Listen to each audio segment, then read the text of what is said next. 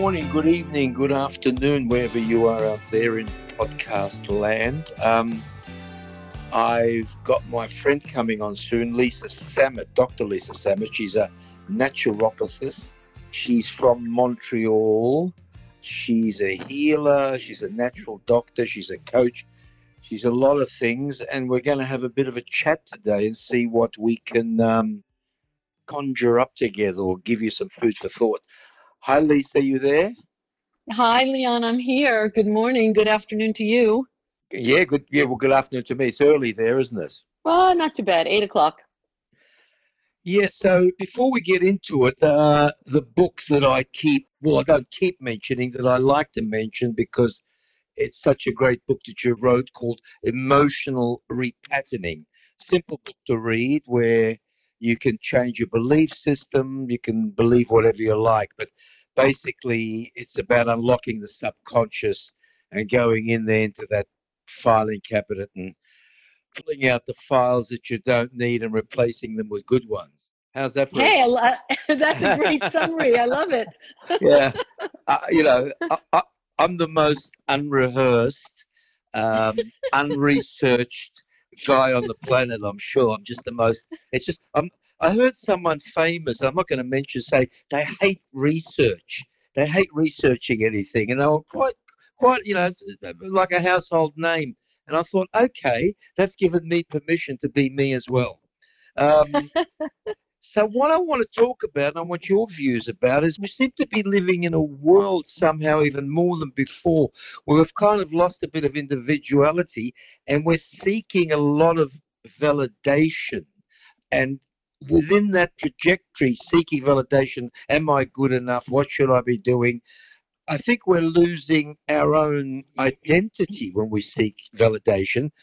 And the other thing is we're being offered so much about this is how you should be, this is how you should act, this is how you should be confident, this is how you should have self-worthiness, this is how you should have self-love. And it just goes on. And I think it's become confusing because it's, you have your own calling. And I just read this, you have your own calling and it's not a conference call. So I really like that. And it's not a conference call. And we're turning our lives into conference calls. And Oh, that's hilarious. I'm going to use that line. yeah. It's someone that Brené Brown. Do you know her? Yes, Yeah, I she's do. interviewing him, and it's fantastic. It says, Unlocking Us, I think the book is called, but the opening to the book is, it's your calling, it's not a conference call. And I thought that's very relevant to what we're discussing. Look it up. It's called Unlocking Us with Brett. Oh, no, Unlocking Us. Well, that's her podcast. But I think, anyway, it's an author, Emmanuel Acho. Okay. Emmanuel, Acho. But back to this. So what's your opinion of, where are we going with all this? Am I good enough? And, being validated and checking out what we should be, so to speak. Is that really adding to our, well, it's obviously not adding to our individuality. I mean, I'm sure of that, but is it adding to our power? hmm Well, I think it's a great question. So I guess when you're speaking about the word validation, having other people in society, your friends, your family, whoever, your neighbors, agree with what you're doing, approve of what you're doing, I guess taken to a point would be really not great. But I also feel that there's something called being supported, which is maybe somewhat short of being validated, that is necessary. I think one thing we all learned from the pandemic the last few years is that we are a community species, right? We're a species that thrives in community, in relationship. And isolation doesn't suit, any of us probably, but certainly the vast majority of us. So there is something about community. And what is it about community? I think that word would be support.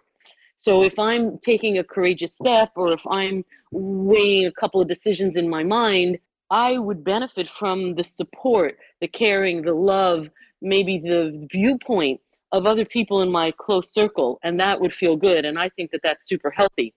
I think taken to another degree, we would call it validation, that I can't, in fact, move forward with my own life unless the society at large would validate or agree with what I'm doing. And that feels stifling. And I guess the other question we would ask is, what price am I willing to pay to get that validation, right? What price am I willing to pay? What am I personally willing to sacrifice to have people, even strangers, even people that are not in my close circle, agree with and approve of me or my choices? That's, I think, where we get into trouble. So, like any other question we could talk about, I think it's always a matter of degree. Mm-hmm. Okay, so from the point of view of validation, so to speak, um, Right? where we ask the people for support, as you said, that's fine.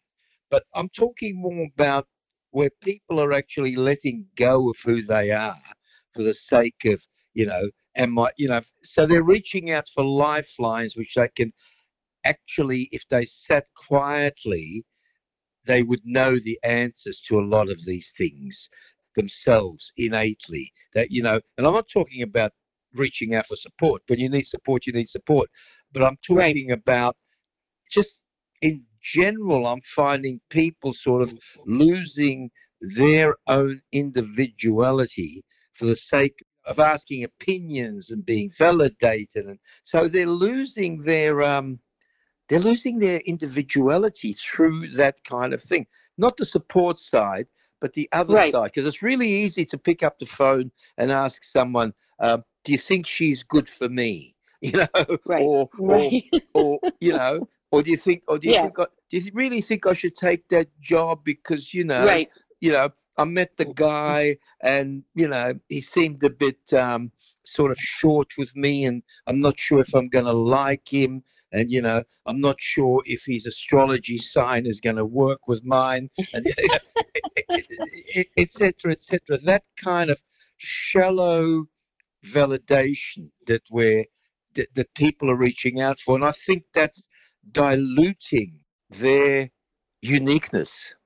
Right. Well, you say it's maybe causing them to not know who they are or not be who they are or not be the individuals that they are. But, I think we could step back and ask a bigger question. Do many people even know who they are? You're saying they're losing it as if they had it. I'm wondering to what degree any of us have really developed it, because I think a lot of us have grown up with parents that were overly concerned themselves about what everybody thought. And maybe the message never was figure out who you are and be it. Maybe the message was what's going to work for everybody else around you and be that. And I think when that's the message, our focus changes from who am I, what do I need, and how do I best express myself to how are people going to like me the most? How will people be happiest the most? And that's who I'm going to morph into. And so I think when we grow up with maybe not the best messaging along those lines, we never really even develop a sense of self to lose. So then the question is much bigger, which is who am I? What do I really need and want? And how do I best manifest my own uniqueness in the world? Yes, maybe sometimes with support, but not as needy of the validation of the gross society at large, let's say. I mean, listen, it's always good to have people approve of the thing you do or agree with how you feel and think. I mean, I think we all feel good when people in our more inner circle kind of see us and appreciate us, and that does feel like validation. But we're not talking about that. We're talking about society at large, the general population, your neighbors, the people who you may not even know that well, that maybe you don't even agree with how they live their life. Why is it important that they agree with how you've lived yours or the choices that you've made? This is like a work of self-exploration, I feel. Wow. So do you think people ever stop and think, who am I? Or do you think they're too busy just getting validated? Or do you think that they. Yeah, yeah. Ah, I had a patient this week, and it's like a perfect example of it. She was offered 3 or 4 different jobs. She's a contractor, and she in the movie business, and she had 3 or 4, maybe 5 different kind of offers about where to go next after she finished the contract she was doing. And she was kind of talking it through how confused she was. And I said, well, on what basis do you make that decision? And she kind of looked stunned and she said, well, kind of, who's going to be the least disappointed in me when I say no? So can you imagine having like five Wow. opportunities and the way you make the decision is whose feelings you'd hurt less by saying no to them? I mean, that was like astonishing. And I That's said, sort of that's well, waging your whole outcome on a negative. yes, for Yeah. sure, but it's also waging your decision on what other people are going to think of you. So I said, well, which one kind of feels the best? Which one has the most sparkles around it inside you? In other words, what does your instinct say would be the most exciting? And she looked at me blankly, like the question had never occurred to her. She had never thought about it of which of the opportunities would I enjoy the most? Which of the opportunities has the most kind of like, your heart gets that little flutter, which I think is the greatest way to make a decision of that nature. And So it was she like was a new basing concept for her. so she was basing her whole approach and decision based on how they would react, who would think the least worst of her. Yes, exactly. Wow. Well, I so mean, that's, but you that's know like what? Yeah, starting that's yeah. like starting on the back foot already, isn't it? Well, I mean, and then you wonder, okay, I always feel like, okay, whatever individual patient is sitting in my office represents a certain portion of the population, right? It's not just like one odd person. This is No. like, this person must represent, I don't know what the percentage is, but a lot of people who approach life this way. Moving forward, who am I going to hurt the least? Right? And isn't Wow. that the basis of my decision, as opposed to what do I want and how do I manifest my own unique skills and talents in this world the best, and what's going to give me the most pleasure? Because people Yeah. think, well, that's selfish. Well, I mean, is that really selfish, or is that living your own life to its fullest, regardless of how people feel about that? And if people get hurt because I made a certain decision, well, I can't really help that. I mean, assuming I'm not like punching somebody in the face, right? I mean, if I'm living my best life and somebody gets disappointed with that, well, I mean, is that really my responsibility? Or is that something that the other person needs to work through? Yeah, Kind of a it interesting sounds like question. it sounds like someone that says, I'm gonna walk in here and I'll be really happy with a 6 out of 10.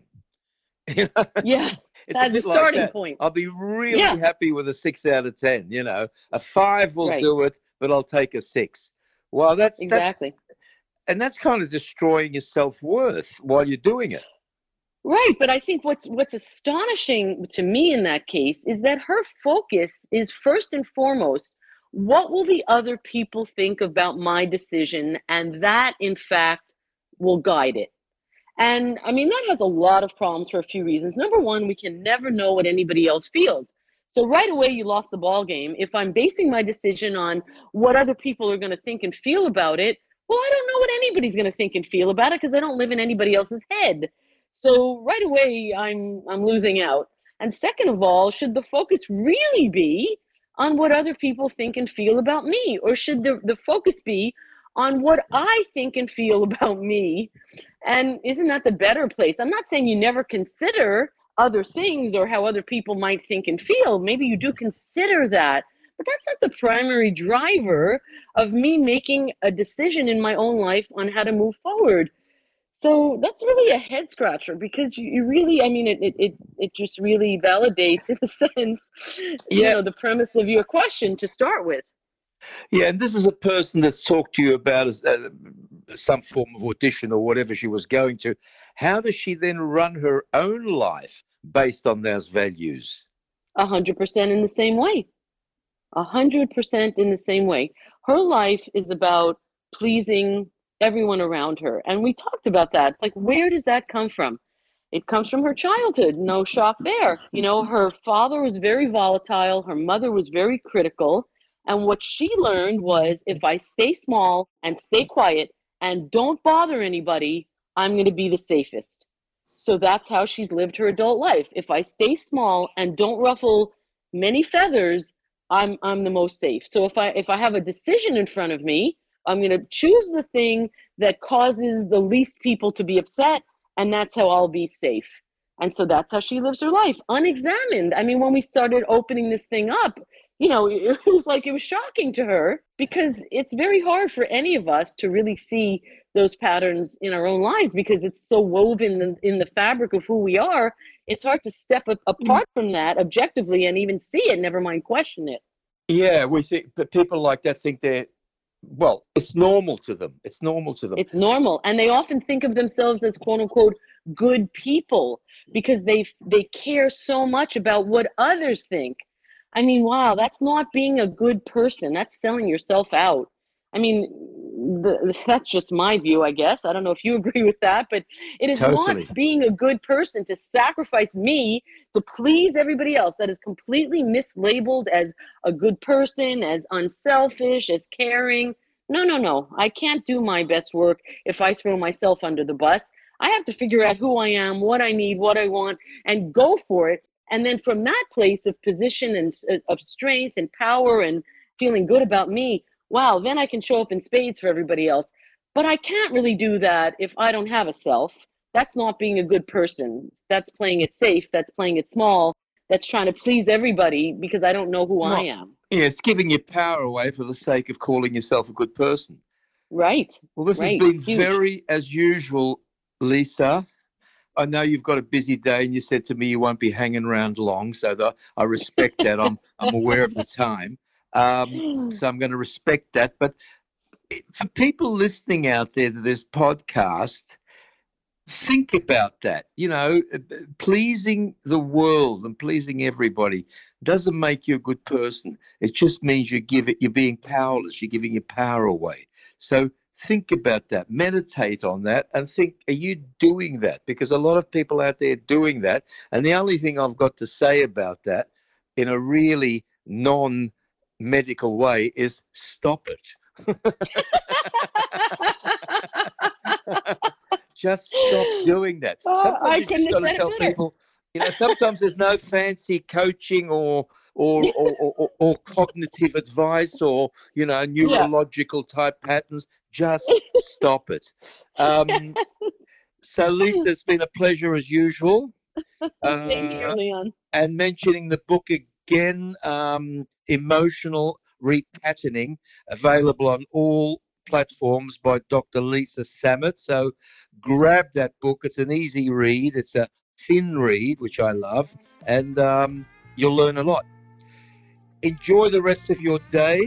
Thank you. You too, and thanks for having me on. It's fantastic. And it's always fun to chat with you. Okay, take care. Thank you. You too. Bye. Bye.